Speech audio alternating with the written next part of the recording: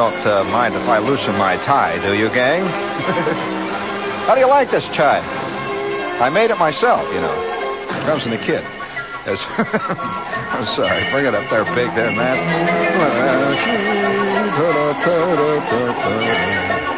My bunny lies over the sea. Black.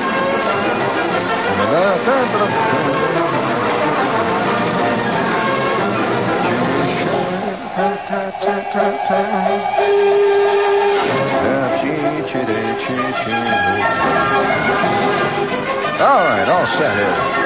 Hang in there, gang. I'm ready to go here.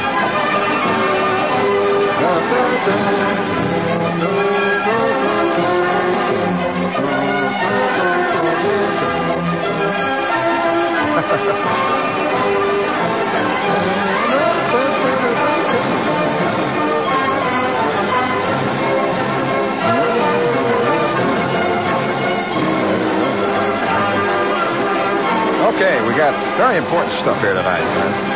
Insist on total attention. There you go. Very good. Very good. Very good. I got very important material here for you tonight, and I don't want you to look the other way or pick your ear or anything else. You better listen. As a matter of fact, my old man. How many of you have lived in a house where your father or do live in a house where your father is always saying things like, do you realize that the guy that invented the paper clip retired a multi-billionaire? Oh, yeah. Well, he's always was saying that stuff, see? And another thing he would say would be like,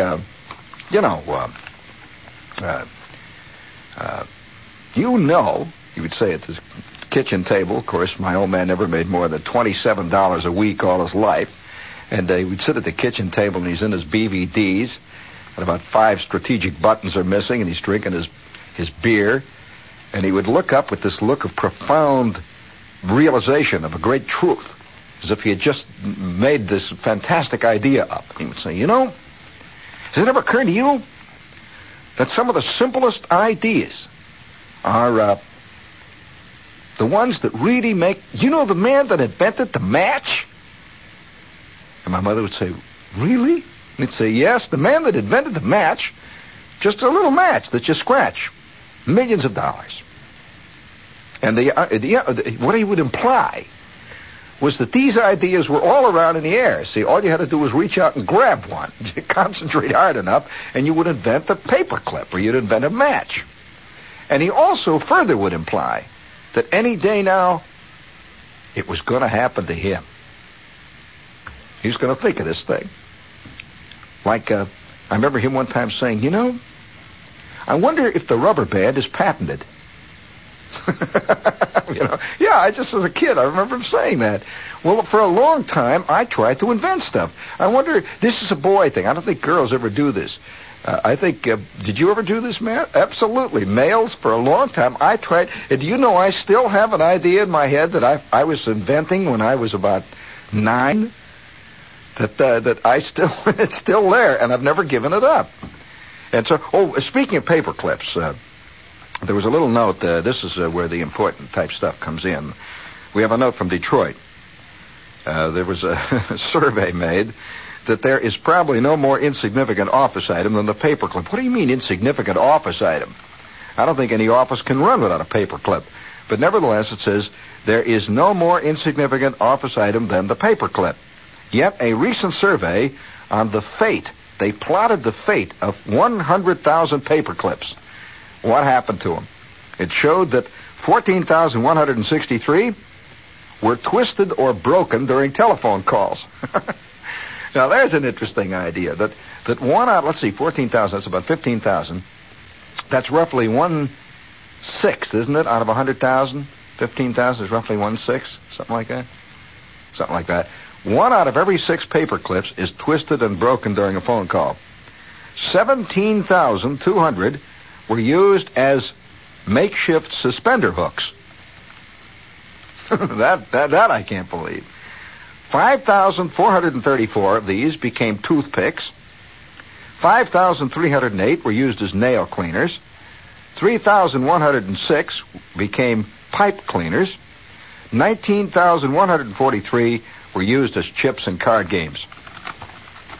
I kind of like that idea. But now the only reason that I'm... out of 100,000 paper clips, only 20,000 were used to clip papers together. Well, now, that means then that there's a great need for stuff to twist while people talk. Did I ever tell you about the guy that I knew who became a great paper clip sculptor? He did fantastic stuff with paper clips. He would sit there all day long on the phone, and he'd twist paper clips while he's talking with the phone up on his shoulder. He's yapping away. He was an agent, and he would sit there and make these things. And one day somebody came in and said, "Say, that is a very nice horse there, Charles. Where did you get that?" He said, "Well, I made it out of paper clips." The guy says, "Really?" He says, "Yeah. Well, I'll make one." And he made another horse.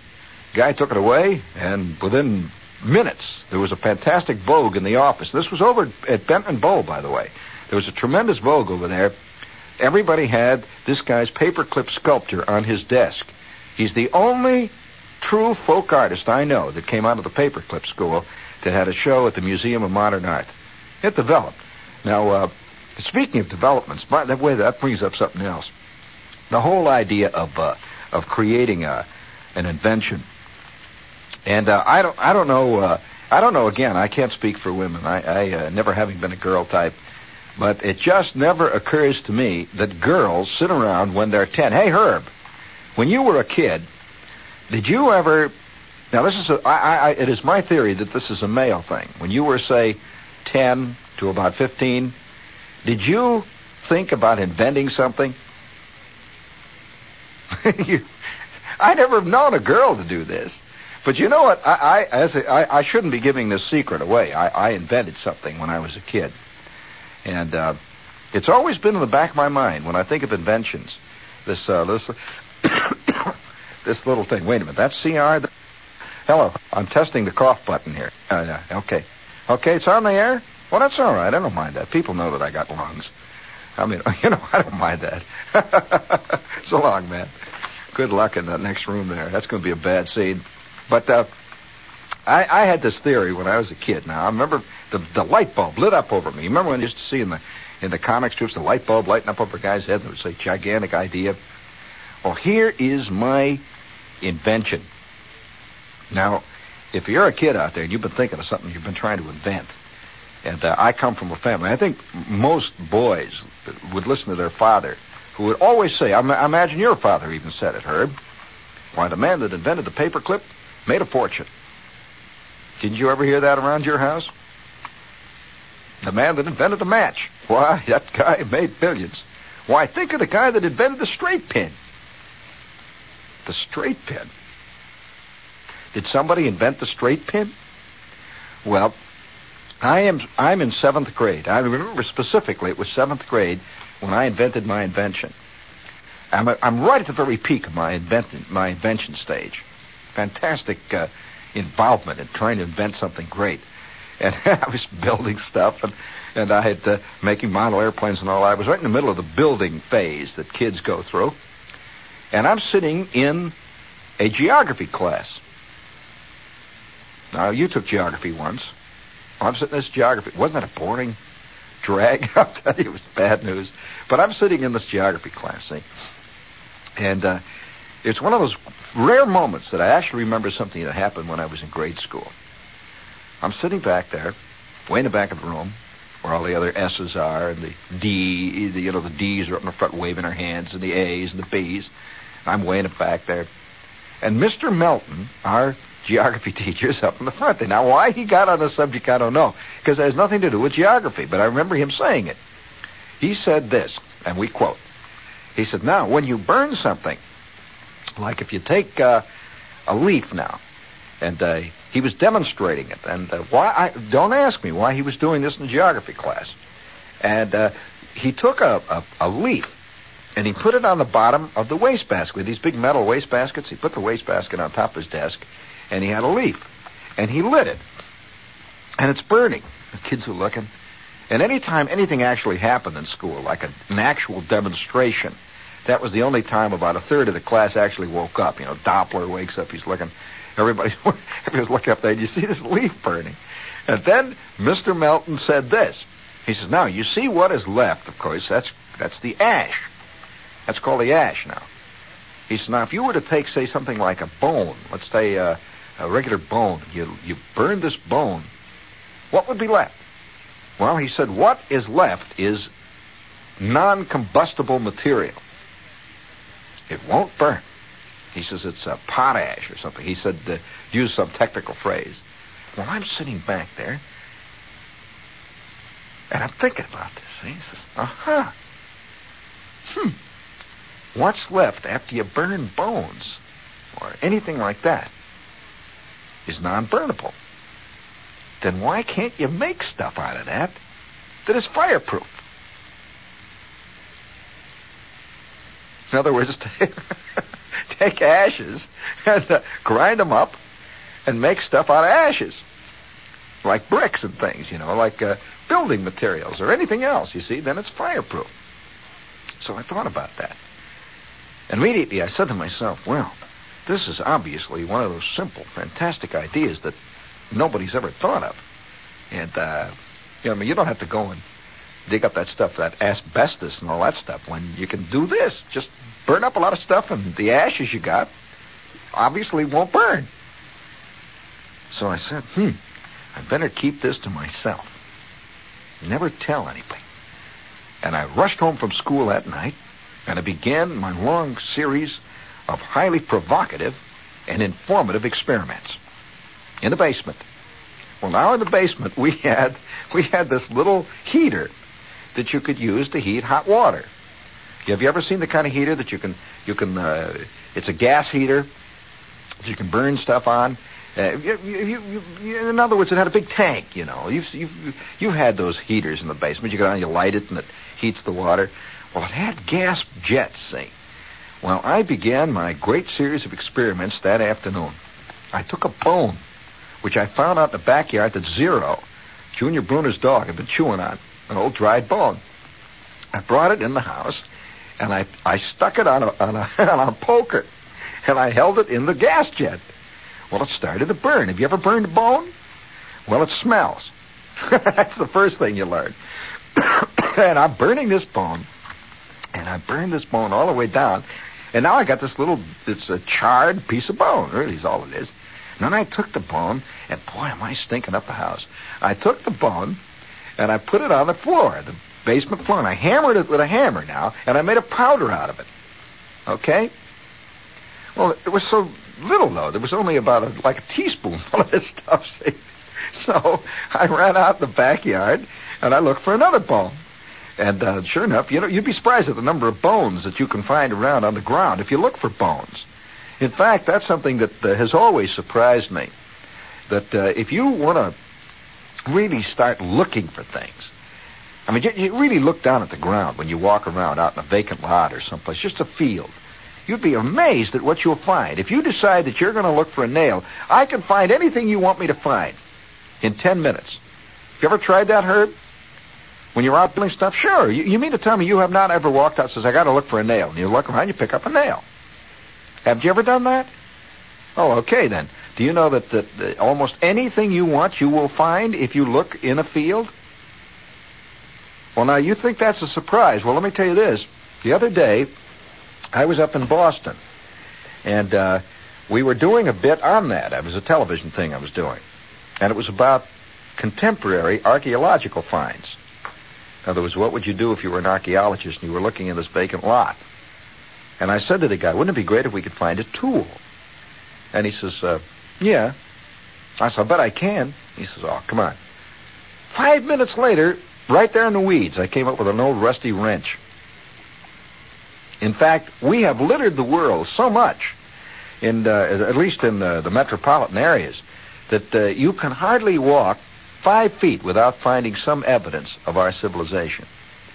And it varies. I mean, you can find buttons, you can find pins, you'll find... I'll tell you this, I'll bet if you take the average vacant lot, and let's say it's 100 feet by 100 feet, and you spend 5 hours seriously going over it with a fine-tooth comb, you'll probably find every representative U.S. coin, contemporary coin. Now that surprises you, doesn't it? Well, it's a fact. And if you do it, I mean, really look. I mean, seriously look. And so I go out in the backyard and I find another bone. Well, now I'm really hung on the bone scene. So I came back with the bone and I burned that bone, and it came out to be about another quarter of a teaspoon of ashes. Well, by that afternoon, by the time it was getting dark out, I must have burned like 28 bones that I found out in the backyard. Now, in the meantime, of course, nobody's at home, you see, and I'm burning all these bones, and boy, what a fantastic smell it made. Oh, you know, and I was totally unconscious of it because I was deeply involved. See what I'm doing, I'm burning this thing. Well, all of a sudden, I hear from the top of the steps, I hear my mother hollering down, "What are you doing down there?" I said, "Well, I'm in a see, this is secret. I want to keep this secret because I'm inventing something." So she says, "What are you doing down there?" I says, I'm soldering. I was always soldering something." She says, "Well, you're really making a terrible smell. Now, what are you doing?" She starts to come down the steps, and I had this pile of ash that I had burned up on the gas jets. That was about 2 cups or maybe 3 cups of ash, and I had it on a newspaper. So I quickly take the newspaper and I wrap it all up, and I stick it under a bunch of boxes, and there I am down there, see, surrounded by nothing but a few little traces of ash. And she comes down, she said, "What are you doing?" So nothing. And she said, "Well, you certainly have been making a funny smell." I said, "What smell?" You know, kids, total denial is always what smell? She said, "Well, there's a funny smell here. Don't you smell it?" I said, No, I don't smell anything. She said, "Well, something's burning." How many times have you heard that in your life? "I smell something burning." She said, "I smell something burning." I said, "Well, I don't smell anything." I'm sniffing. I said, "Well, I can smell the tires over in the corner." My old man had a pile of used tires that he kept in the basement. I said, "Smell the tires on it." She said, "I smell something burning." And she started to look around. And pretty soon she says, "Well, if you're burning anything down here, you better be careful." And she goes back upstairs. Now I take my inventions. Okay, I've got enough of it now to try.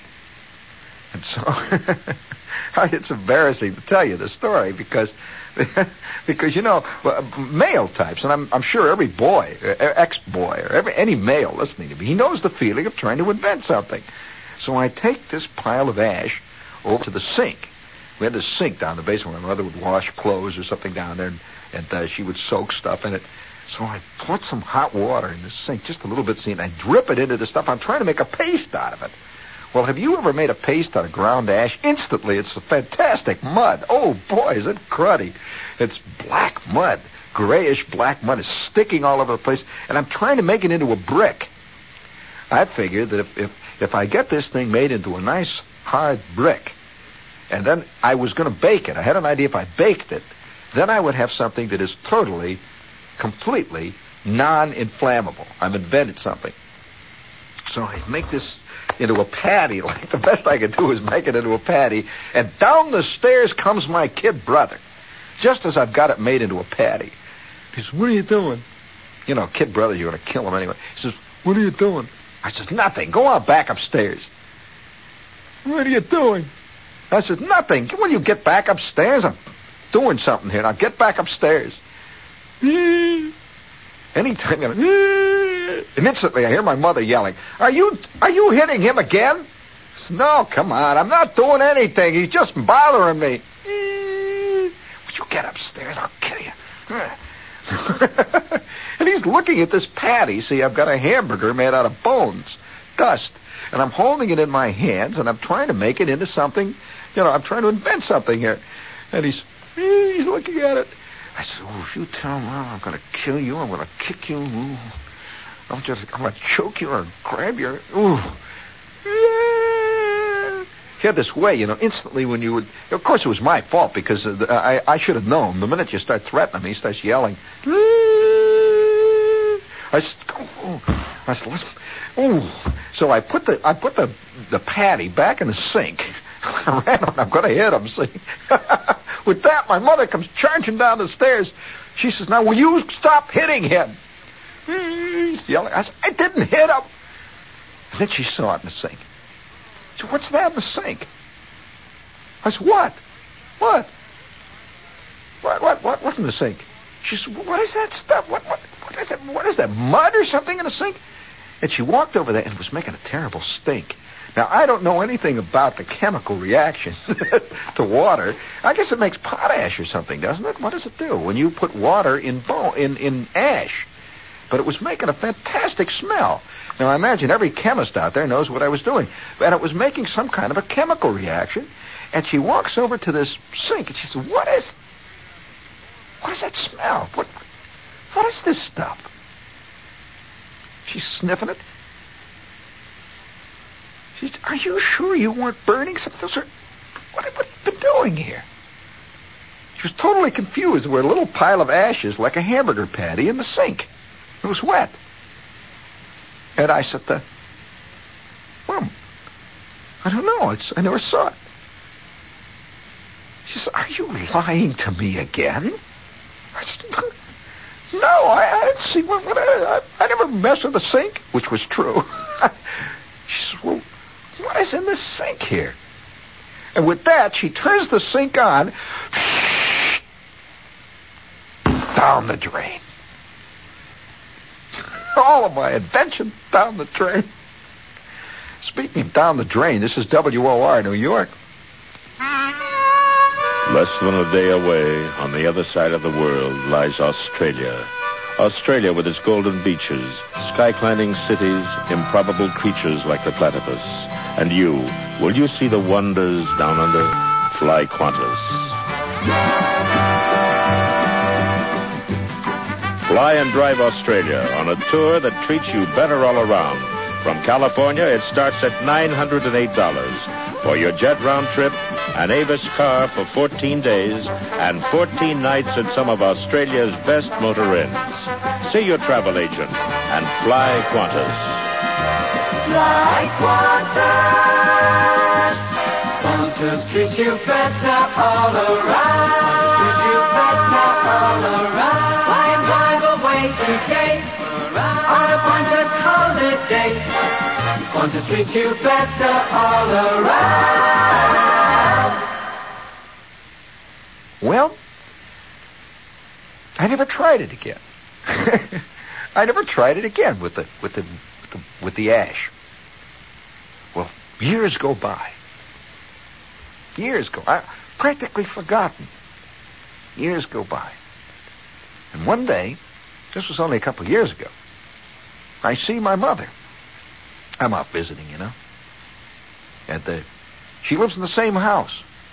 So I went down in the basement to get some stuff that she wanted me to get down in the basement. And here's that same sink. Well, now, I at that point, I never thought anything about it. See, the same sink there. So I'm down there taking stuff out of the basement. I'm bringing stuff upstairs.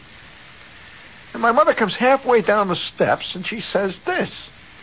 She says, do you remember that day you were burning something in the sink? I said, it was what? She says, the day you were burning something in the sink. Do you remember that? I said, I wasn't burning anything in the sink. She said, yeah, I came downstairs and there was that funny smell. You were hitting Randy. I said, I was hitting Randy and I was burning something. And then it came back to me. My invention. Well, we are creatures of total habit, Herb. Don't you believe we're not? Without even missing a beat, I denied it all. I said, Mom, you're out of your mind. Me burning something in a sink. That's ridiculous. She won't. I never could figure that out. So there's a funny smell down there. And she says, I couldn't figure it out. There were ashes in the sink that day. And she said, I could smell something burning in the basement. Just wonder what it was. I wonder whether Randy was doing something. I said, yeah, probably Randy was. Well, tonight is the first night that I have admitted that deep inside of my psyche there has remained this invention. That if you take bones and burn them, and you make stuff out of the residue, the ash, you will have something that is non-inflammable. And therefore I will become rich and famous, and I can buy an island off the coast of South America, and do what my old man always said everybody should do to make big dough. Of course, he had all these things. I mean, I just wonder how many guys here tonight listening tonight grew up in a house where your father was a total expert on almost anything. And he would say things like this, typical comment of the old man. He would say, now listen, this is what's called slob knowledge of the world. Say, look, I met a guy the other day in a bar. I was over at Flick's Tavern, right? My mother'd say, yes. And you know what he said? He said to me that he knows a guy whose cousin lives in Terre Haute, Indiana, and he knows a man who went to school with him. Now, this guy knew this guy who invented a battery that would last for 50 years. They bought him out. Oh, boy, you never heard of that one, did you? You don't think they'd let that out, do you? Oh, boy. No, that's nothing. Listen, did I tell you about the time the guy that I met once in the bowling alley? Huh, you haven't heard nothing. The guy in the bowling alley, he knew a guy who lived, I believe it was in Nashville. Matter of fact, yes, it was in Nashville, Tennessee. He knew this guy that lived in Nashville, Tennessee, whose friend who went to school with him invented a pill that all you do is put it in the gas tank, and you get 100 miles to the gallon of water. You don't use gas. You don't think they'd let that out? You don't think them guys at Standard Oil would let that one out? You're out of your mind. Oh, man. Listen, they bought that guy out. As a matter of fact, they probably had that guy murdered. Probably sent him off to South America someplace. Never heard from him again. Oh, yeah. Oh, his favorite one was this one.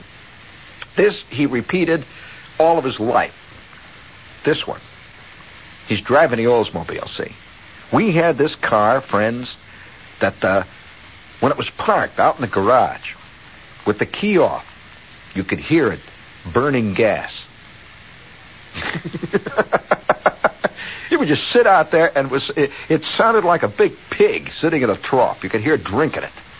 In fact, how about that's one of my favorite commercials? How about that commercial of the gas hog? Have you seen that commercial? I think it's a Volvo commercial, one of the foreign cars, and it shows this monster in the garage, that cartoon monster, and it's got an enormous set of jaws like an alligator, and it was eating the house and everything. Well, that's the kind of car we always had, see? So the Oldsmobile was sitting out there in the garage, and you could hear it slurping in this big trough of gas. It's drinking out of gas.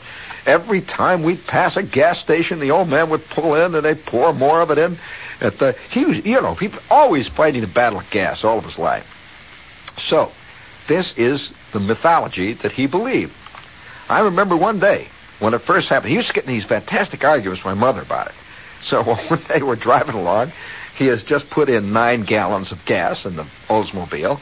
We are now 7 blocks away. It's already half empty. And he says this.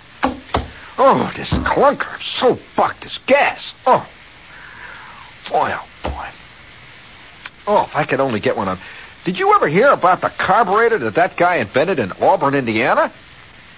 My mother always would say, what? What do you mean? What? Did you hear about that carburetor? Listen, this guy in Auburn, Indiana, used to work for, I think he worked for Studebaker, someplace like that. He lived in Auburn, Indiana, and he spent 40 years of his life down in a basement. What do you think he was doing? What? Well, he was inventing a carburetor. And he invented this carburetor. It was a carburetor that would give you over 150 miles to the gallon of gas. A real fantastic carburetor. And look at this clunker. You don't think for a minute they're going to let that out, do you? Well, my mother was always getting mad by asking a logical question. You see, logic had no place in my father's mythology. I mean, it's like going up to a guy who believes in Apollo, the Greek god, and saying, what do you mean? And the next thing you know, you got an argument. You don't argue with mythology. So my mother, though, kept making a mistake of asking a logical question. I remember how this battle, fantastic battle, there was an actual, when I write a play, I'm waiting for somebody to write a play about the kind of arguments that people really have. I went to see Virginia Woolf, and I never heard any arguments like that in my whole life. I've never heard people in public argue about sex. Have you? Never. That's in a playwright's mind. I mean, it just isn't that way. But here's the way real arguments. I remember this. This was an argument that was so bad that I don't think my mother and my father talked for about 4 days after this. And it started in the car about that damn carburetor. So he says this. You know that this guy, living in Auburn, Indiana, he spent over 40 years of his life down in the basement inventing a carburetor. You get 150 miles to the gallon. And you know, he invented that, and he perfected it. And it was tested. They tested it. It was tested. Oh, you don't think for a minute they'd let that out, do you? But, see, my mother says, what do you mean, who let it out? Oh, hey, you don't think they'd let it out, do you? Are you getting soft in the head? What do you think that would do? What do you think of that? 150 miles a gallon? You know this thing gets about 3 miles to the gallon downhill? Why, I keep 17 gas stations going by myself. You don't think they'd let that out? She said, well, you mean the gas people wouldn't let it out? Yeah, what do you think? Of course. She said, but they don't make cars. Are you trying to put me on? What do you mean? She said, well, does the Oldsmobile company make gas? Well, now look here. Are you trying to put me on? Listen, now, here, let me explain this. Now, if my car got, now, look. Oh, you simple-minded. Now, look. If my car got 150 miles per gallon of gas, how many times would I have to fill it, huh? How much gas does it hold? Well, it holds 10 gallons, right? All right, so put 10 gallons of gas. That's how much I put in when I say fill it up, right? 10 gallons? She says, yes, that's right, 10 gallons. All right, if it got 150 miles per gallon of gas, I would go, what's 10 times 150? Well, come on, stupid. What's 10 times 150? She says, well, it's 1,500. 1,500. All right, 1,500 miles, right? 1,500 miles. That means I could drive 1,500 miles. Let's see. We're here in Chicago. All right. Now, if I drove for 1,500 miles, I would be, and then she made a fantastic mistake. She says, well, you would be about at Denver. Oh, Denver? Oh, how do you know? She said, well, Denver is 1,538 miles from here. I could see smoke coming out of his ears. The old man, he figured the moon was 28 miles on us. I'm serious. And so he's really bugged now, because she has added fuel to the flames, and she knows it, So he says, all right, 1,538 miles. All right, okay. So smart. All right. Now, if I drove from Chicago to Denver, 1,538 miles. All right, 1,500, and I'll accept what you say. 1,538 miles. All right. If I drove to Denver, how many times would I have to fill that car? She said, well, you'd run out of gas just before you got to Denver. You'd have to... She said, I'd run out of... Oh, yeah, 1,538. All right, so I'd run out of gas just before I got to Denver. Now he's really getting bugged. And he's completely off the point. And she says, then finally, she says, but I still don't understand why the Oldsmobile people don't put this carburetor in the car. What's that got to do with it? What do you mean? After all, if this car gets 150 miles a gallon of gas, right? All right, 150 miles, and I drive 1,500 miles, and I have to fill a car once, right? Well, all right, so I'm not buying any gas, right? No, right? Yeah, well, all right, I'm not buying no gas. Oh, and this started to get fantastically heated. And finally, my mother says, I don't want to talk about it anymore. And he'd sit there, bugged. Well, now, from the very beginning of from the whole world of his his ideas were based on that one concept. That every possible thing. For example, one of his great beliefs was this. You ready for this one? All right. One day he takes out a shirt out of the drawer. And the drawer has got a whole bunch of clean shirts. My mother's ironing these shirts all the time, see? So he takes his shirt out of the drawer, puts his shirt on, looks in the mirror, and I hear a yell coming out of the bathroom. He says, look at the collar on this damn thing. Look at this. My mother says, what's the matter? What's the matter? Look at this. How old is this shirt? Okay. Look at it. It's worn around the back there. See? Look at that. All that fuzz. I can't go down to the office with this collar that's all fuzzy like that, all worn up. She says, well, all right, here. Why don't you take one of the other ones? Oh, all right, I'll take one of the other. But let me tell you this. I want to tell you this. Do you know I read in Popular Mechanics about a guy what invented a shirt that the collar never wears out. You could wear a shirt all your life, the same shirt. Oh, you don't see that at J.C. Penney's, do you? They wouldn't let that one out. Well, he had to believe that you could you could invent a shirt that would last forever, a suit that would clean itself. You ever heard that one? Never get dirty? He believed that you could have a car on which the tires lasted longer than the car. And, of course, they prevented that one because that came out, too. You know, somebody invented that one. That was a guy who lived in Hobart, Indiana, invented that one. He believed that there was a carburetor that would give you 150 miles a gallon of gas. And, oh, I wonder how many guys still believe in the pill that you put in the gas tank. You know what? I'm going to get 50 letters now from angry guys saying, what do you mean? Are you trying to cover up for those finks that bought out that guy that made that pill? But this is all part of that scene, see? So this is all soaking into my head. I remember that. I'm a kid, see? And I'm learning a heck of a lot more in the back seat of the Oldsmobile than I ever learned in the back seat than in any classroom in the Warren G. Harding world. Oh, no. I'm learning a lot of stuff. And so one of my old man's favorite crotchets was this one. One day we drive up to a gas station. You see, you know the old expression, big ears? Little pitchers have big ears. I'm sitting back there, and I just wonder how many of us have heads that are filled with this tremendous garbage heap of stuff that we don't even know where we got. I mean, it's just there. See, for example, I'm sitting in the back seat one day. We drive into a gas station, and they had one of these Coke machines in there. You know, these Coke machines? And so he turns and he says, how about some pop? Anybody want any pop? I'm going to get some pop. And he turns to me and my kid brother. My kid brother always says orange. So I said, I'll have some grape. So he says to my mother, what do you have? She says, well, I think I'll have a Coke. He said, oh, no, you don't. No Coke today.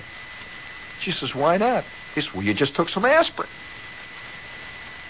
And my mother says, oh, yes, of course. Well, I'm sitting back. I'm a little kid. What do you mean?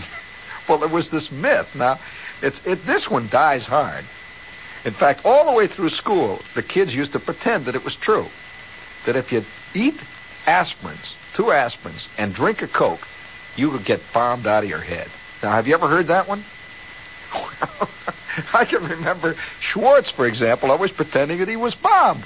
We would go over for example, to George's, which was the lunchroom across the street from school. And when Schwartz was really feeling, he was really going to kick over the traces. He was really feeling expansive. He would take 2 aspirins out of his pocket, which he always carried with him in case he wanted to get bombed, see. He'd take 2 aspirins out of his pocket, down the aspirins, and then he would drink a fountain Coke. And then he would start staggering around. Oh, boy. Oh, man, this hits you just like, oh, man, I don't think I can do it this afternoon. Forget school. Oh, wow. And he was always, and he actually probably believed it. But this was one of the great myths. That's a folk myth. If you drink Coke, have aspirin, forget it. Ball game's over. Now, like another one of the great myths, of course, that many people really believe, and I've heard this so many times. I mean, even to this day, I hear this one. And I used to hear this every place I'd go. I'm a little kid, and everyone would say it, would be this. Oh, no. Oh, no, you don't. Oh, no. You can't. No ice cream. Forget it. Not after we had fish for dinner, If you mix fish and ice cream, well, it's probably death. I mean, there's no turning back. Have you ever heard this one, Fish and ice cream? Forget it.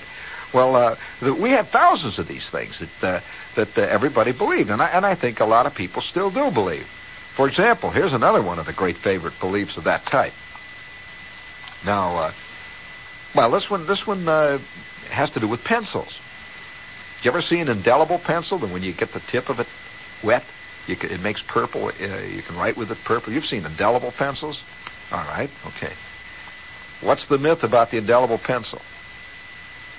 You don't know that myth? Oh, Fred, if you get the indelible pencil on your tongue, it is unbelievably poisonous. That purple? And if you ever sucked one of these things, well, you probably wouldn't last a day. I mean, it would be the end of it. Okay, can't you just see the obituary? Little Charlie Gutstop, 9, died today of sucking an indelible pencil. But every kid believed this. Now, there was another one, too. My mother used to always say this one. In fact, even to this day, she'll tell you this. She'll say, now look, now be very careful when you're chewing gum. Because if you're playing baseball or something, when you're chewing gum, you're liable by mistake to swallow the gum. And if you swallow the gum, well then, it'll stop up your stomach, or your stomach will stick together. You ever hear that one? Chewing gum and swallowing it? I mean, that's I could see guys die because of the Wrigley spearmint, down in the gut, and that's the end of it. But there was another one that was very similar to that.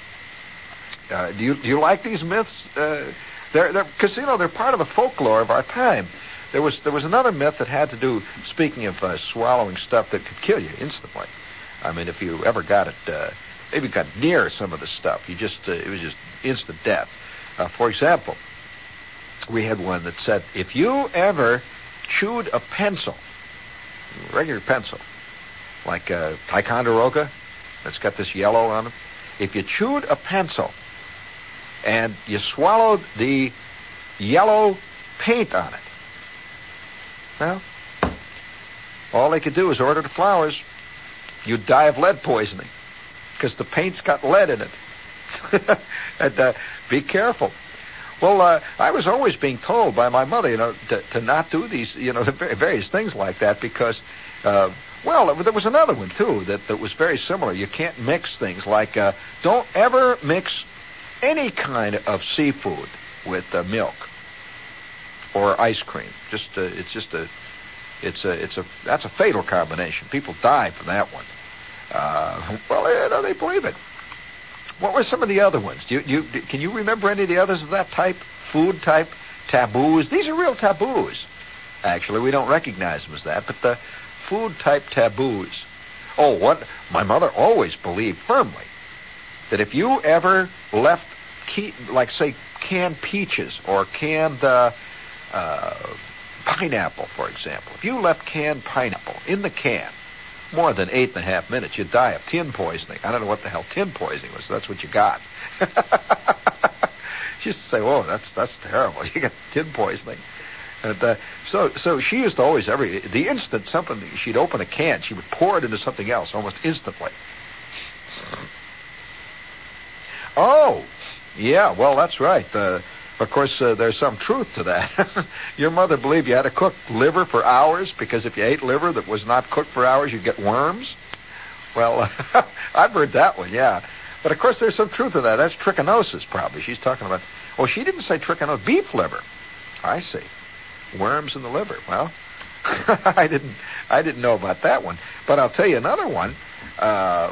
There were a lot of them that had to do with various types of vegetables that you had to be very careful of. For example, there was a belief in Indiana. Now I came from Indiana. See, they ate a lot of vegetables out there that you don't eat here. And I'll give you one. Now here's a vegetable that you rarely see in this area: rhubarb. A rhubarb is a rare thing in the East. And when you do see it, it comes usually in a pie, and that's about the extent of it. But the rhubarb was served in large parts of the country, certainly not so much here, although you do see it occasionally.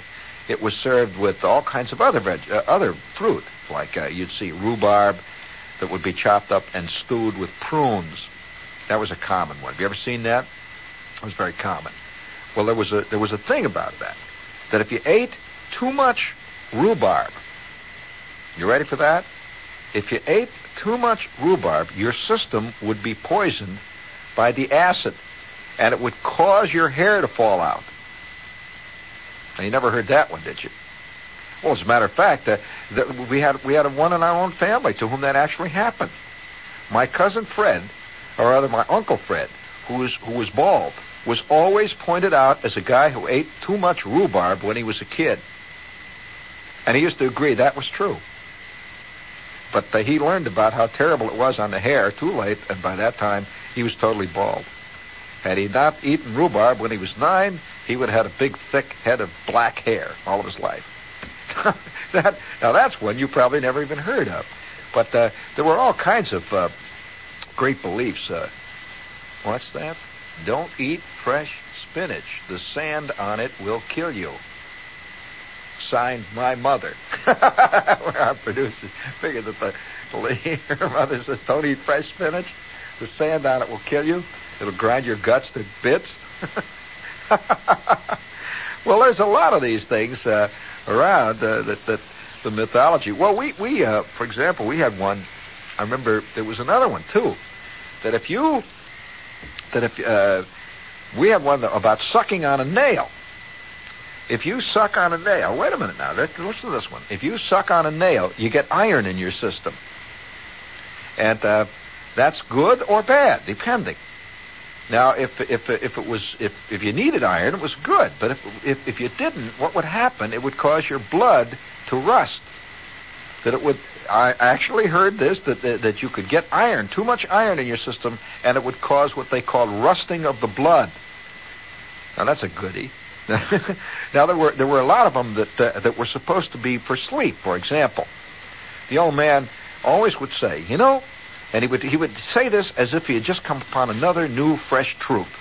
I'll tell you what. You know what is one of the best remedies if you can't sleep? A glass of hot milk. Well, I guess a lot of people believe it. So I guess if they believe it, it works. Who am I going to argue? Because sleep is largely psychological. You know that. And, of course, there are a lot of people, like my mother used to pull terrible. My mother had a very bad sense of humor. I realize that now. I'll never forget the time that my mother played the thing with the Sanka.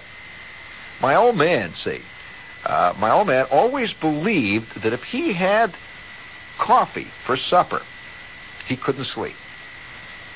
Could not sleep. So one night, my mother told the old man that what she's got now is Sanka. She says, this is caffeine-free coffee.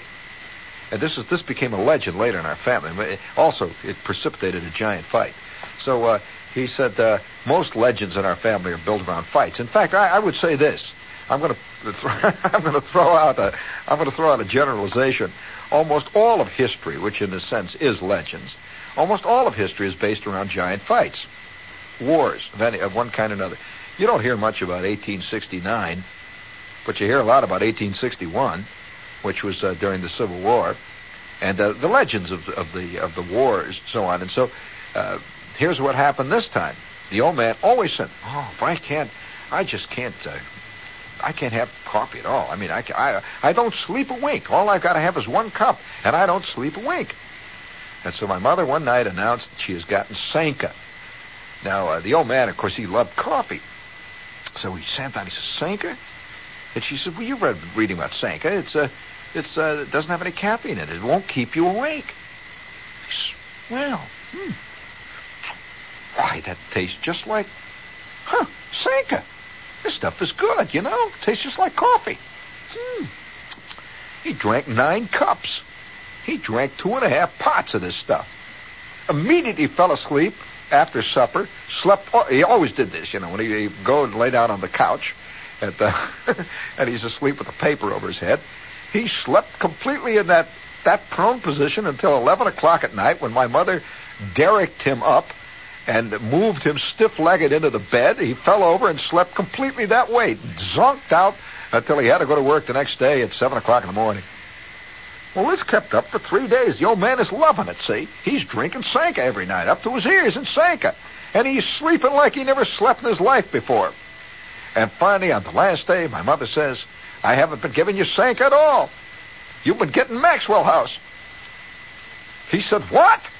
I can't sleep when I drink coffee. Get out of here. She said, no, you've been... That's here. That's Maxwell House. You try some more of it. He said, I can't sleep. Well, he didn't sleep for 3 days. Okay, try that test on you. Sure. Absolutely. Too much beer gives you gas in the blood. Oh, it bloats you. There's no question about beer is bloating people all the time. You give them too much gas. Well, I heard you talk about bloating. You know, one of the worst dangers of drinking too much beer and you bloat? Well, my father used to say this. He says, and I remember him telling my Uncle Carl, who did drink beer. I mean, in fact, my Uncle Carl used to have nozzles that would come right in his house with beer. He'd just drink it right out of the faucet. My old man used to say this, and he believed it firmly, that if you drink beer and it bloats you, he used to say it bloats you. You drink beer and it bloats you. And he said, you get gas, right? He said, bloats you. Well, you've got to be very careful and stay away from an open flame because that bloat is very, very inflammable. He used to believe it went whop. And if you did, and you were lighting a match, kaboom, the top of your head right off. And you know that have you ever? That of course, this is the nature of the beast. I used to secretly try these things. Do you know that one weekend, when nobody was in the house and they were off visiting my grandmother, do you know that for an entire weekend I drank a whole case of Coke, 3 boxes of Bayer's aspirin, trying to get high? Nothing. Well, all I did, that's about it. But these myths, Dar. Oh, by the way, we just got the call from a guy who said that he actually did know the guy. He actually did know the guy who invented the pill that you could get over 500 miles to the gallon of water. And he said when last seen, this guy was tied up down in the hold of a steamer bound for Caracas. Standard Oil bought him out. So there you go. On and on it goes. Mythology marches forward. And, there's going to be myths about the moon. Well, sure. And you know who? They pop up in newspapers from time to time. There was the vanilla myth. There was the myth that if you drank... Oh, didn't you hear about vanilla? Oh, I won't tell you that one. Oh, no. Saturday night, people get out of hand, Glench. I mean, it had to do with an aphrodisiac. No, I won't tell you about that one. There's a lot of myths along that one. Oysters, all of it. So thousands and thousands of myths.